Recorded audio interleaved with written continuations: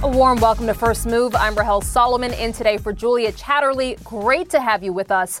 Among our top stories this hour, the weather outside is frightful. The U.S. getting pummeled by a fierce and dangerous pre-Christmas storm. It has left hundreds of thousands without power and thousands of flights canceled on a crucial travel day. We'll have a live report. Plus, Sam Bankman-Fried freed. The former head of collapsed crypto trading firm FTX out on $250 million bail. Will he plead guilty or not guilty at his court appearance next month? Details just ahead. And Tesla turmoil. Elon Musk vowing to stop selling Tesla stock for at least a year, and that's sending shares higher pre-market after a 9% fall on Thursday.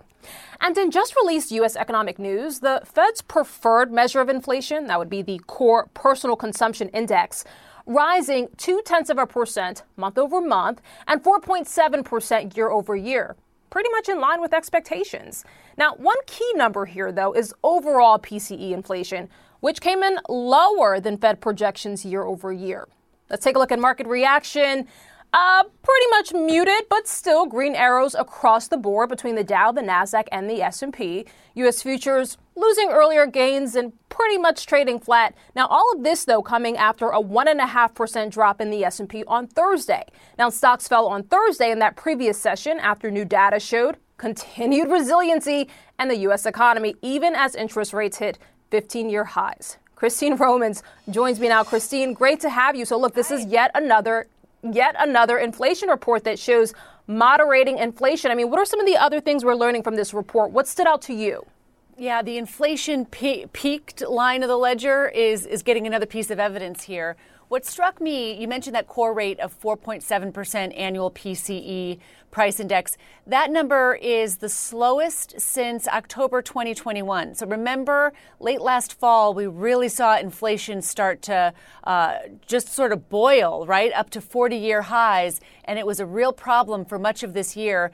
Then since the summer, you've started to see one after another these little hints that the worst of inflation might be behind us. So this number goes squarely into that body of evidence. Looking into this, you can see that gasoline prices are down. Gas prices in the U.S. are down 50 cents in a month. I think that's one of the reasons why this consumer sentiment number we saw earlier this week showed that inflation expectations among consumers is starting to improve as well, because at the pump they're feeling a little bit of relief from gas prices that reached record highs this summer. Food costs inside of this PCE price index still up a little bit, but again, moderating. So I think the word of the day is moderating. Prices are moderating for consumers, Rahel. Certainly a step in the right direction. And Christine, look, you and I talk about this a lot. On the one hand, we've all been watching inflation. On the other hand, we've been watching very closely consumer spending. What more can you tell us about consumer spending? I mean, are they still holding on and proving to be resilient, as you and I say quite often this year? I mean, what are you seeing? I'm seeing a savings rate, a personal savings rate that's starting to go down a little bit as people are digging into their big savings that they amassed during COVID, right? When they weren't spending money like they normally did, when they were saving a lot of money because the economy was locked down. They're starting to dig into that savings to spend. But the consumer has been pretty resilient and surprisingly resilient by some measures. For months, the consumer has been saying they feel lousy about the economy. But when you look at spending numbers, you can see that they are still spending. They're spending on different things, though. I look in here, goods down, services up, and I think that is this shift we're seeing in the economy overall. People aren't buying couches and TVs. We've seen this again and again and again. Those are being marked down. And by the way, will be marked down in the United States over the next couple of weeks as this holiday shopping season starts to wind to a close, because people are spending money on air tickets and travel and plane tickets and experiences like that. So I think you're going to still see that shift between the goods and the services sides of the economy heading into the new part of the year. And I think nowhere is that perhaps more clear than at U.S. airports, which, have been very busy for quite some time now. Christine Romans, great to have you. Merry Christmas, my friend.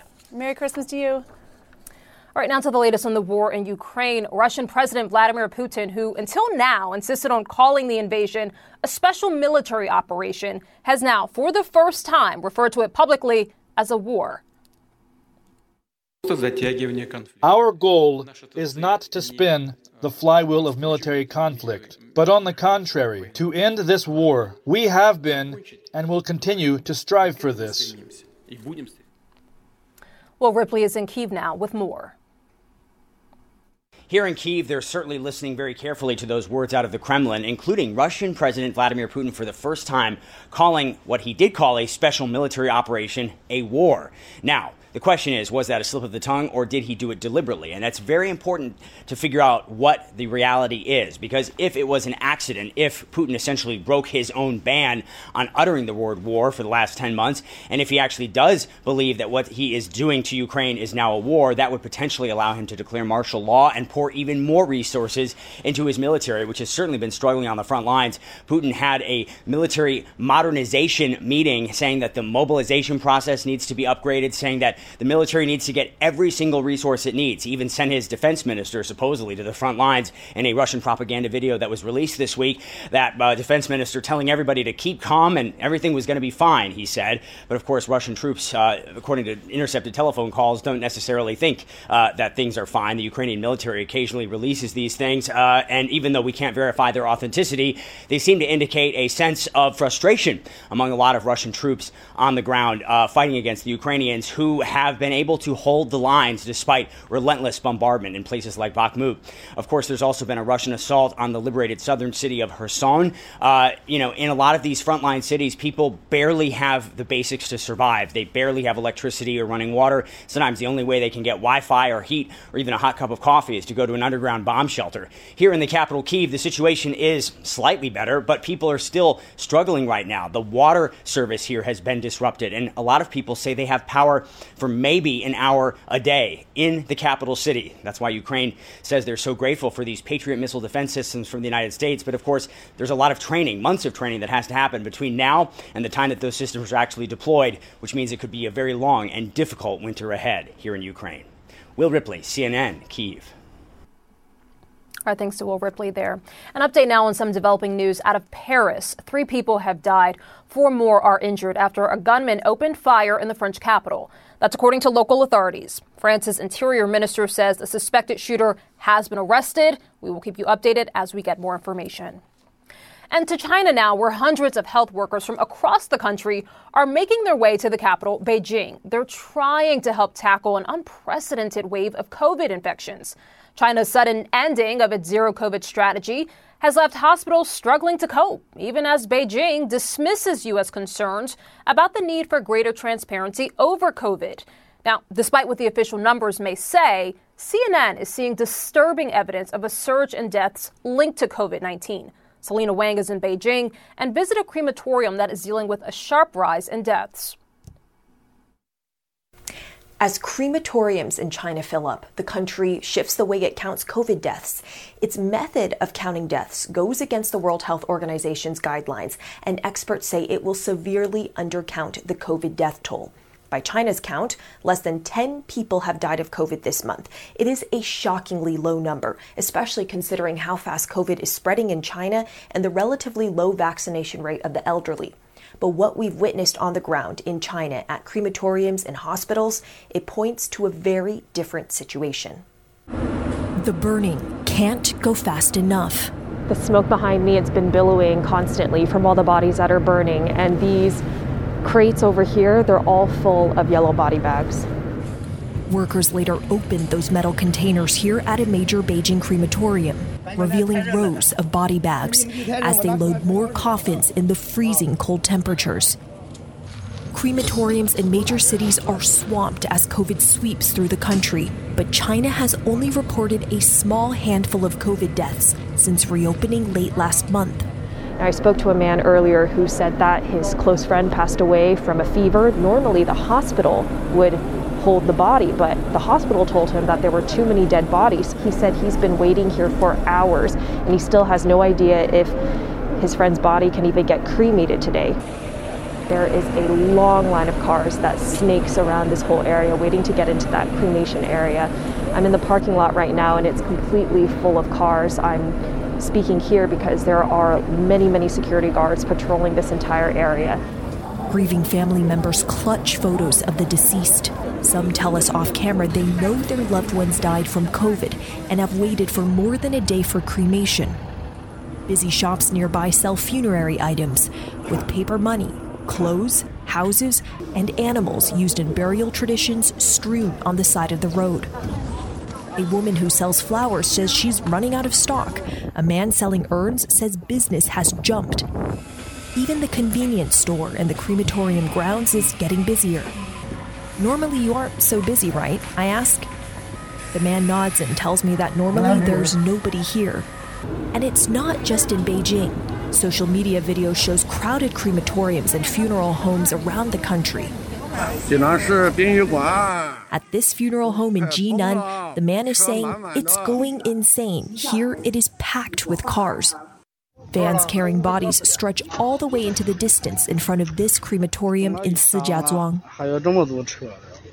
This is a COVID-designated hospital in Beijing. There's been a steady stream of elderly patients in wheelchairs being led into this hospital.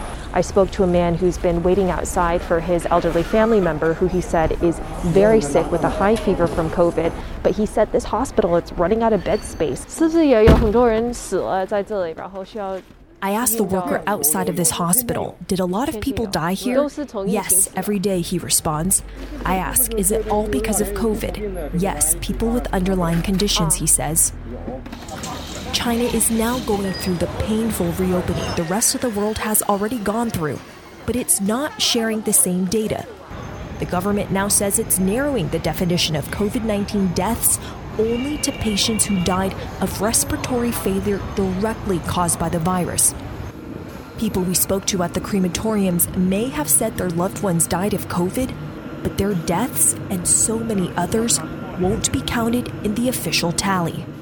One of the people I spoke to at the crematorium told me that the hospital where his friend passed away was too full to keep the body because so many people had died there. He told me his friend's body was left on the hospital floor. The vaccination rate in China is still lagging for people over 60, and only around 42% of those over 80 have received a booster shot. And experts say that getting that third dose is necessary to get enough protection, since China is using less effective vaccines compared to mRNA ones used overseas. Hospitals, they are overwhelmed. Fever and cold medicine is running out. Health experts say China has not adequately prepared for this reopening, despite having years to do so while it was enforcing zero COVID. Selena Wang, CNN, Beijing. South Korea, meantime, is calling it a serious provocation. It says North Korea launched 2 short-range ballistic missiles on Friday. They landed in the waters between the Korean peninsula and Japan. This marks the 36th day this year that North Korea has launched at least one missile. U.S. and South Korean experts are warning Pyongyang could be preparing for its first nuclear test in more than 5 years. Well, from the Bahamas to house arrest, disgraced FTX founder Sam Bankman-Fried is out on a $250 million bond after his New York court appearance. The former CEO is now required to wear an electronic monitoring bracelet and will be under house arrest at his parents' home in California. CNN's Kara Scannell joins me now. Kara, great to have you again. It was just 24 hours ago that you said bail was a possibility, and he got it. But look, this is causing quite a bit of outrage because SBF said that he was basically broke. So what do we know about the funds used to secure this? Well, right now, there's not a lot of detail about the funds that are being put up here, other than his parents are one of the co-signers of this bond, and they have to put their house up as a matter of security to secure this bond. In addition, he has some time to get 2 other co-signers, and one of those has to be someone who is not a family member. So they've given him a couple of weeks to get this in order.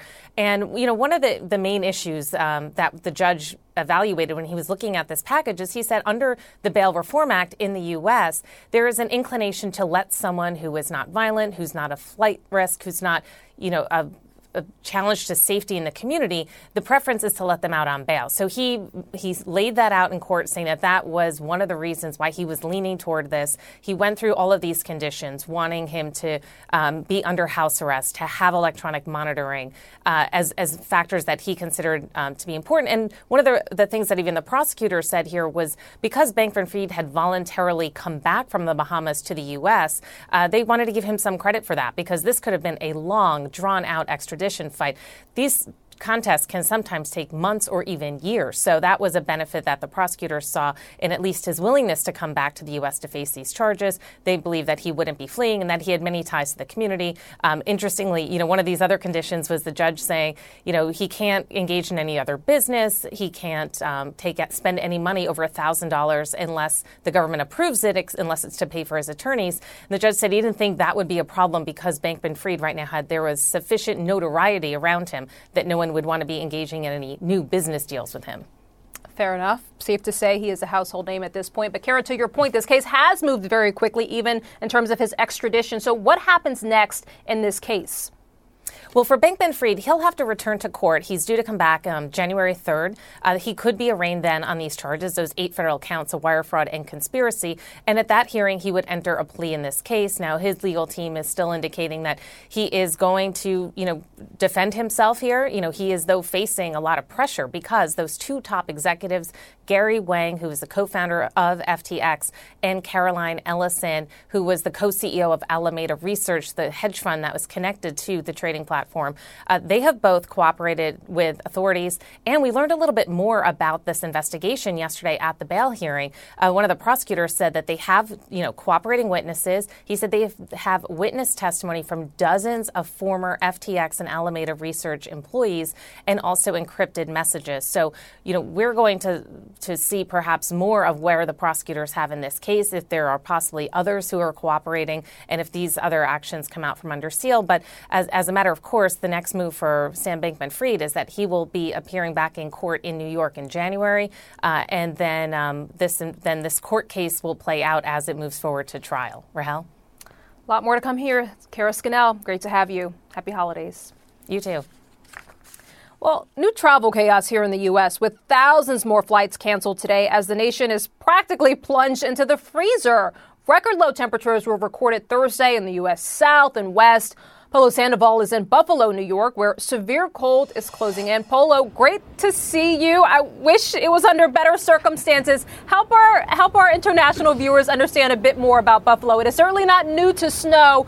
Help me understand what the conditions are like right now. Yeah, Rahel, if our viewers around the world Google image winter in Buffalo, you'll probably see a picture like this. And what's interesting is we were standing out here 3 hours ago, a very light layer, no wind at all, barely any rain. But just like that, conditions really began to deteriorate. And this is really just the first act of what is going to be a multi-hour, potentially up to 30-hour storm that's just going to be battering the region here in western New York. The intersection here, if you were, I certainly am not brave enough, but if you were to walk about a block down this street, you will be at the Lake Erie lakefront. I mention that because that's really the bulk of the concerns for officials here are those lakefront communities, because as this massive winter storm makes its way east over that lake, it will, according to local forecasters here, basically push a lot of that water into some of these communities. And that is why there's at least one community just south of here where they did have a mandatory evacuation in place, because they expect some parts of that lakefront that have never seen floodwaters before to actually potentially see that with this particular storm. But when you look at this right now and what it's like, Rahel, it really gives you an idea. And it makes sense as to why Christmas travel for millions of people is either on hold or just canceled altogether, because officials are recommending that folks stay indoors because of the blizzard whiteout conditions. This isn't going to be a massive snow dumper, but the snow that it does dump, it's all over the place. It's going to make travel not only treacherous, it'll make it dangerous, but as Governor Kathy Hochul in New York called it, life-threatening. Back to you. And you can see that wind really clearly there. All right, Polo, we'll let you get back inside. Thanks for being with us. Be safe. Thanks for help. Well, straight ahead, Santa's sleigh may be loading up with toys and goodies for Christmas, but the Port of New York and New Jersey, well, they've been pretty busy themselves. I speak to its executive director after the break. And later, travel chaos, again, giving thousands the winter blues. The points guy, he may be able to help. Stay with us.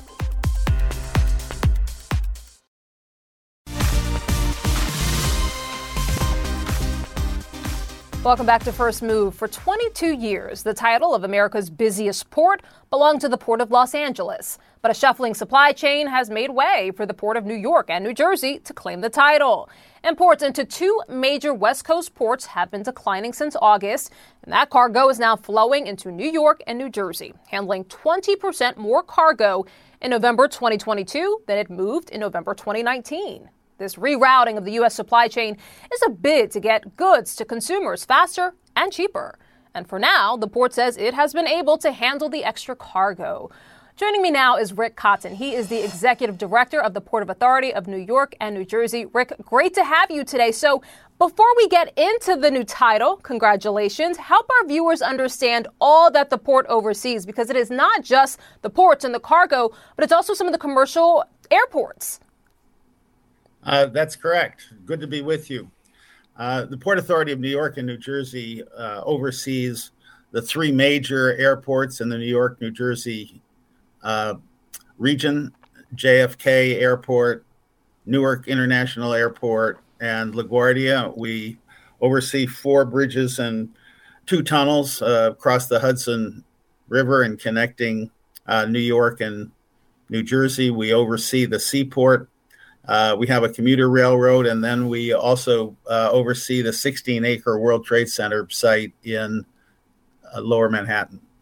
Quite a bit of territory. So let's go back to the ports. So again, the Port Authority of New York and New Jersey, now the busiest port in the nation. Is this just a reshuffling of the supply chain, companies diversifying their supply chain, or is there something else behind it?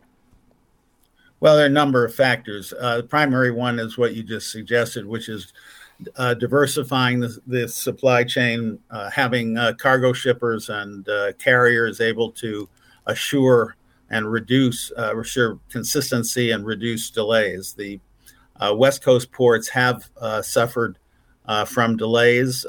There's a bit of labor uncertainty hanging over their head, and shippers and ocean carriers responding to that have begun to assure that they have multiple ports of entry. They've been able to count, certainly in terms of New York and New Jersey, on very consistent performance. Half of our carriers that call on the Port of New York and New Jersey go directly into their berths. Those that do go to Anchorage go for very short periods of time. So do you think that this reshuffling will be a permanent benefit to the East Coast ports like New York and New Jersey, as I said? Or do you think, as you pointed out, some of the West Coast ports are having labor issues, and so some of the cargo that would have gone there is now making its way to New York? I mean, do you think this will be a permanent reshuffling? We do think that much of the change will stick. The fact is that diversification is becoming a very high value from the point of view of cargo shippers and ocean carriers. They don't want to be in a situation where they're dependent on a port which struggles and which causes them delays. Certainty is a very, very high value in terms of cargo shippers. So we do expect much of the shift that has taken place to stick.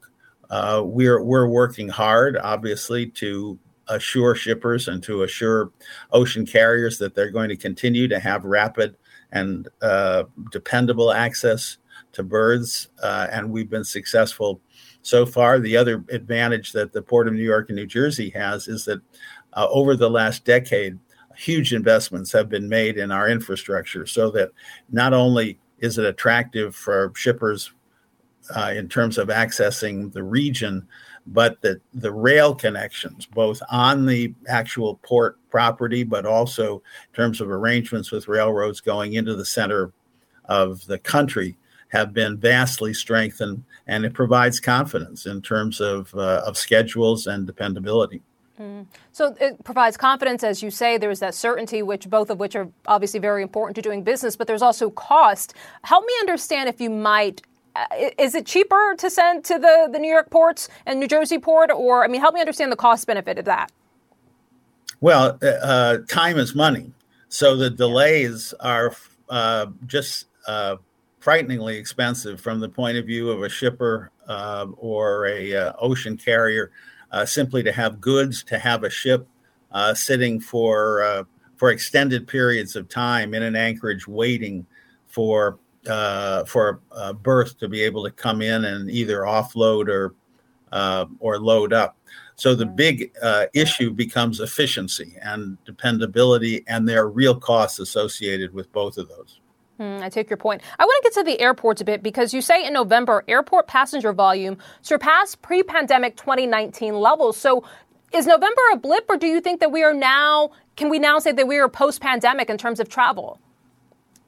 Well, I think the travel is definitely hitting highs. We've seen this building over the entire course of the year 2022. So earlier in the year, we had isolated holiday weekends. There were days when we exceeded 2019 volumes, but November was really the first time that an entire month was above 2019. And we're seeing that trend continue. The fact is there's huge pent-up travel demand. We think that our November numbers, which, as you say, exceeded 2019, that trend line is highly likely to continue. And Rick, before I let you go, of course, this is such a huge travel day. You know, here in the New York City area, we haven't gotten hit quite hard, at least not yet. I haven't looked outside in the last 30 minutes or so. But for people who are traveling in or out of New York in the midst of this winter weather that we're experiencing, what should they be expecting? Well, first of all, everyone should check with their carriers in terms of their individual flights. We are seeing hundreds of cancellations, but largely due to destinations outside of New York. So the fact is that airports in the middle of the country have been closed due to the extreme storm conditions.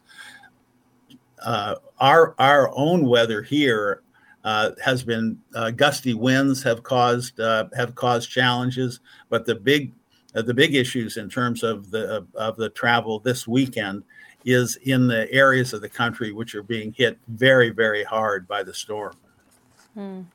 Rick Cotton, great to have you. Thank you. He is the executive director of the Port Authority of New York and New Jersey, now the busiest port in the nation. And still ahead, we've got holiday gift wrapping and Santa sled tracking. But holiday cheer on Wall Street? Well, that's still lacking. Can markets turn it around in 2023? We will discuss with Wall Street veteran Sam Stovall coming up next.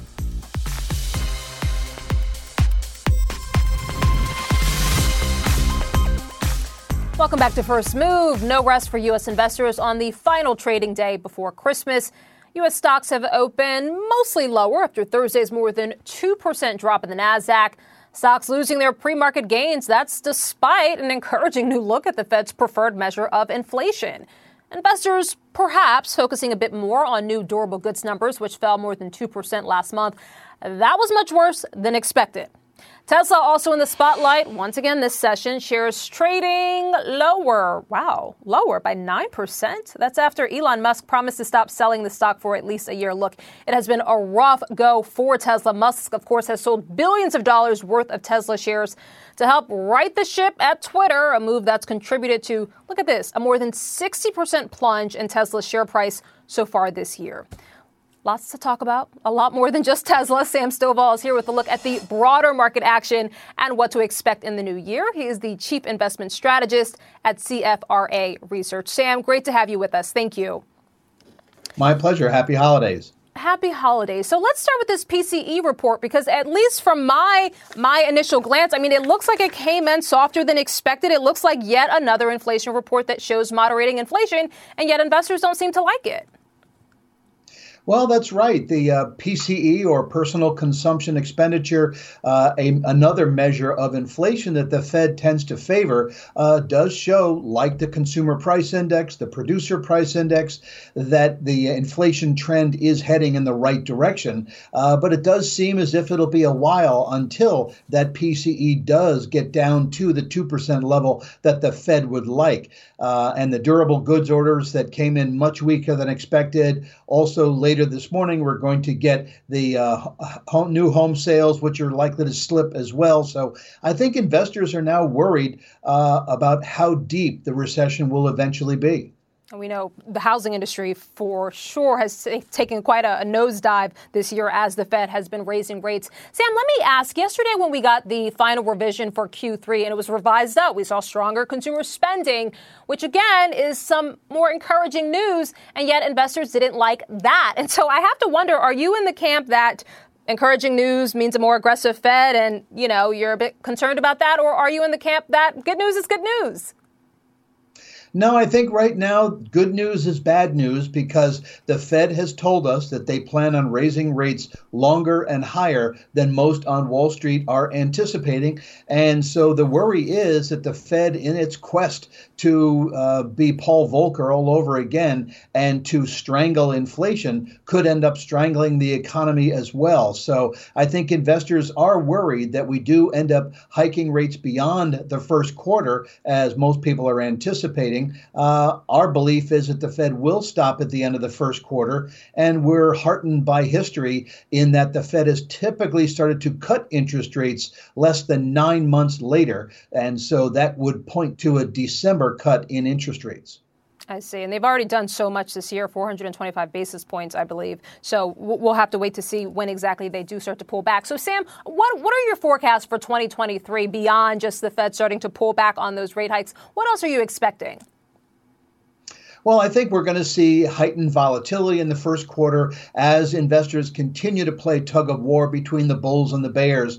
But I think by the end of the year, investors will have begun to look across the valley and look toward brighter skies. And so our forecast is for a positive 2023. Our exact target is 45.75 on the S&P 500, which is currently below the 3,600 level. So I believe that things will start to improve in the second half as we look to 2024 and also feel that the worst is behind us.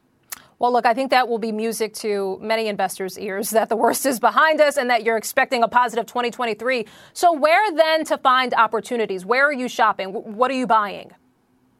Well, the interesting thing is that history tells us that when the bear market has ended, when the worst is behind us, you want to go from worst to first, meaning that the worst performing sectors during the market decline or during a down year tend to be the outperformers in the subsequent year. So areas like technology, consumer discretionary, real estate, and communication services as a group might end up outperforming the market in 2023. I see. How important do you think fundamentals are going into 2023? Well, fundamentals are important, but I like to say that prices lead fundamentals. And while fundamentals tell you what, technicals or price movement tells you when and how far.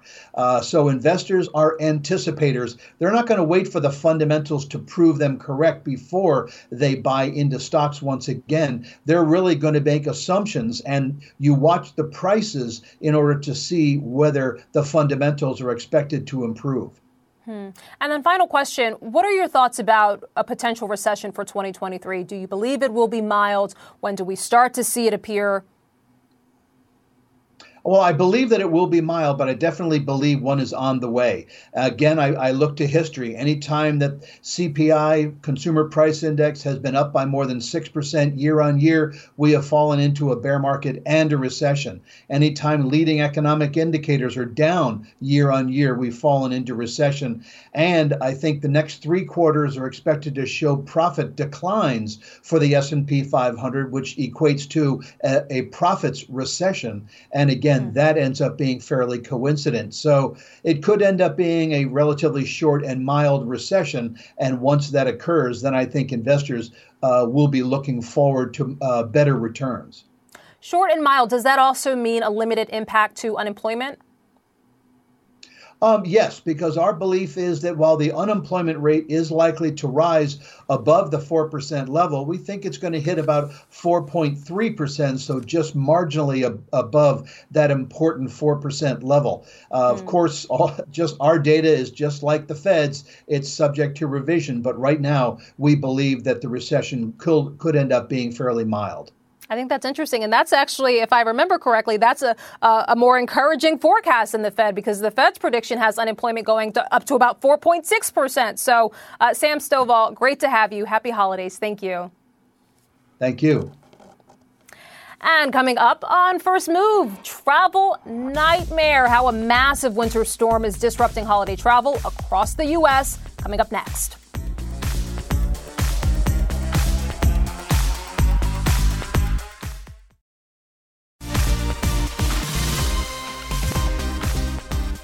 Welcome back to First Move and the winter travel chaos. More than 3,400 flights have been canceled here in the U.S. so far today.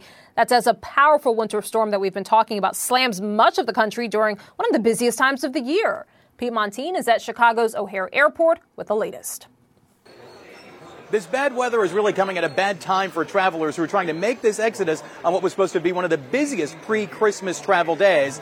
FlightAware says the number of cancellations in the U.S. has already dwarfed the number we saw yesterday, 2,600 in the U.S., according to FlightAware. That's going to have a nationwide and a worldwide ripple effect because the storm is really hitting some major hubs for the airlines. And now, as it's moving east, there will be more and more cancellations at places that were not affected on Thursday. LaGuardia tops the list, as well as Detroit, which is a major hub for Delta Airlines. More than 40% of flights have been canceled there. Here at Chicago O'Hare, it's the biggest hub for United Airlines. United Airlines tells me that the big issue is not necessarily the snow, but really the biting cold. On Friday, the forecast high temperature here is 1 degree Fahrenheit. That's not taking into account the wind chill. That makes it especially hard, United says, for ground crews to work, to marshal the plane, to load bags, to move the gate. It's going to be really tough for them. I want you to listen now to Joe Hines, United's VP of Network Operations, who says that will really drive delays. Winter operations like this, temperature, wind, snow, it's going to drive delays. We know the challenges. We have experience around the winter storms. There's only so much you can do. We'll operate slowly, but we will operate safely.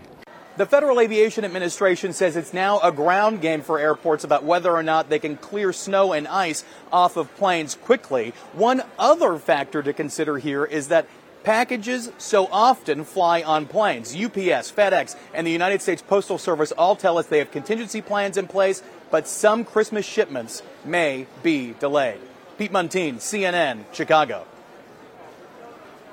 And so many travelers may need some tips from the Points Guy. The travel website says it now has about 10 million visitors a month, 12 years after it launched, says the Points and Miles blog. Joining us now, the founder of the Points Guy, Brian Kelly. Brian, great to have you. Thank you. Thanks for having me. So look, a lot of our viewers are frequent flyers. If it is the Friday before Christmas, you weren't able to get out early, what do you do now? Well, first thing, just pack your patience. There are going to be delays. Even if you're in sunny Los Angeles, the chances are your flight's probably coming from somewhere impacted. So I always recommend, everyone traveling, go into your reservation right now. Even if you're traveling in a couple days, make sure your flight hasn't been changed. Sign up for alerts from the airline, but also sign up on FlightAware, which will actually update you if the flight's delayed or canceled, generally before the airline does. And everything is about getting that information so you can rebook yourself before everyone else on your flight finds out the flight's canceled. So then what to do if it has been delayed or if it has been canceled? I mean, what's the next best step? Because I would imagine time is of the essence at that point. Absolutely. So, the first thing everyone needs to know is that you can get your full refund if your flight's extremely delayed or canceled. So, people should have the backup plan. Do we just cancel the trip and go another time? Because it's going to be a nasty travel weekend no matter what. So if you really need to get to where you're going, this is what I do. For frequent travelers, if you're booked on a certain airline, you must get to where you're going. I always have a second reservation on another airline using my frequent flyer miles for later in the day. So if my original flight is canceled or delayed, I've got a backup reservation. If you wait until your flight's canceled, often all the other options will be sold out. So you've got to be really savvy. And if your flight does go out on time, you can always cancel your frequent flyer trip, for later in the day. I see. So go in with a plan. You have a plan A, you have a plan B, but you got to start off that way.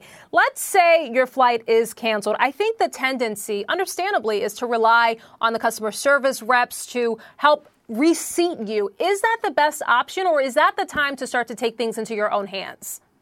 You've got to take it into your own hands. Don't just wait in that long line in the airport. So I recommend go into the airline lounge if you can. Sometimes you can pay or your credit card can get you in. Those lounge agents are generally the best at the airline, and they can rebook you, and they're really good. The general agents in the airport are overwhelmed, and they're just going to look at the next nonstop flight to your destination. You can take things into your own hands, see if you can connect through a different airport to get to where you're going. But you shouldn't just rely on the agent to think creatively for you. And if at the worst case, that airline can't get you there, rebook yourself on another airline. How important do you think social media is? I mean, I feel like every time I open my social media, someone is complaining and tagging the company on social media. Is that actually impactful? Does that work? 100%. I don't recommend the huge rants, but be precise to the point. DM the airline. A lot of them have customer service teams that if you tell them exactly what you need, they can. So when you're in the line to get rebooked, DM the airline as well. Also, a lot of airlines now have chat bots where you can chat in the app. And also, if you ever lose your bag, and you're not getting any help from the airline, go on LinkedIn. The customer service managers, the baggage managers for the airline, send them a message on LinkedIn. You'd be shocked at how quickly they can message the people at the airport to find your bag. LinkedIn, apparently not just for finding a new job, but also for helping to find your lost baggage. Brian Kelly, great to have you. Thank you. He is the founder of The Points Guy. All right, check this out. CNN affiliate KWWL sent their sports reporter to cover the winter storm. And he did have a memorable, but not necessarily fun time outdoors. Take a look. Mark, how you feeling out there? Again, the same way I felt about 8 minutes ago when you asked me that same question, right? I normally do sports. Everything is canceled here for the next couple of days. So what better time to ask the sports guy to come in about 5 hours earlier than he would normally wake up, go stand out in the wind and the snow and the cold and tell other people not to do the same. It's absolutely fantastic, Ryan. I'm used to these evening shows that are only 30 minutes long, and generally on those shows I'm inside. So this is a really long show. Tune in for the next couple hours to watch me progressively get crankier and crankier. Can I go back to my regular job? I'm pretty sure, Ryan, that you guys added an extra hour to this show just because somebody likes torturing me, because compared to 2.5 hours ago, it is just getting colder and colder. Live in Waterloo for the last time this morning, thankfully, I'm Mark Woodley, News 7 KWWL. He's just saying what every reporter who has stood out in the snow, including this gal, is thinking. Somebody get that man a raise or at least a hot cocoa. I don't know. Good stuff. Coming up on First Move, the young athletes who are using their agility to save energy. We'll take you to Paris. Coming up next.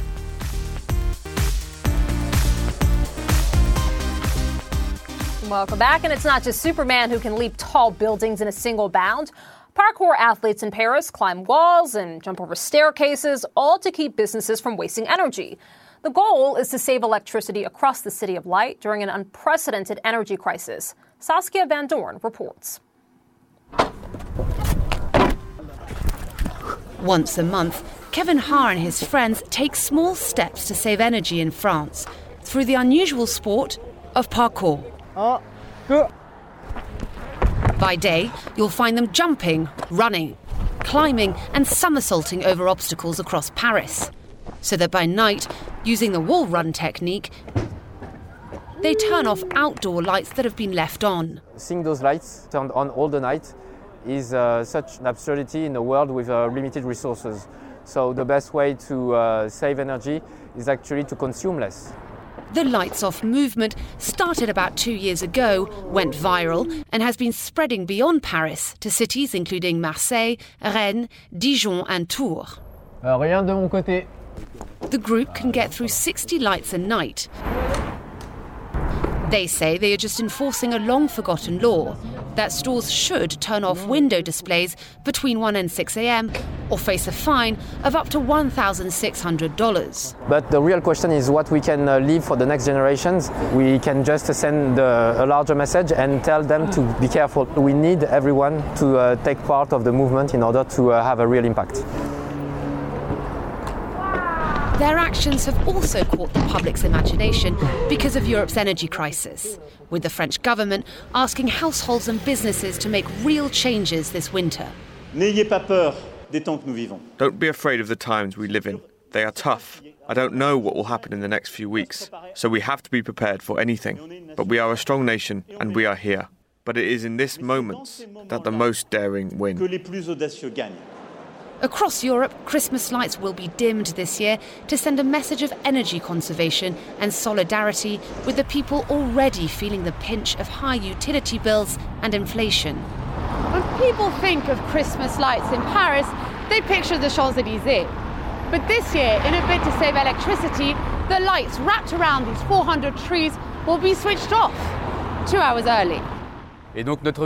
Our goal is to reduce energy consumption by 10% this winter, and we're going to take several measures to achieve that. We are going to lower the temperature in our schools, our municipal facilities, our gymnasiums and our colleges by 1 degree. We will also lower the temperature in our municipal swimming pools. Despite these energy-saving measures, the threat of blackouts loom, as does the prospect that even the City of Light may have to go dark. Saskia Van Doorn, CNN, Paris.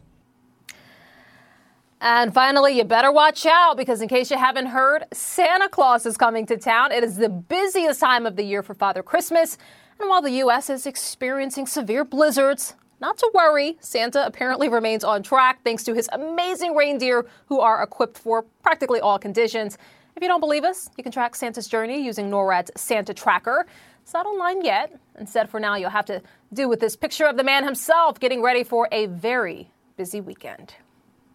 And that is it for the show. I'm Rahel Solomon. Thanks for joining us. Wherever you are, have a very Merry Christmas and Happy Holidays. Connect the World is next.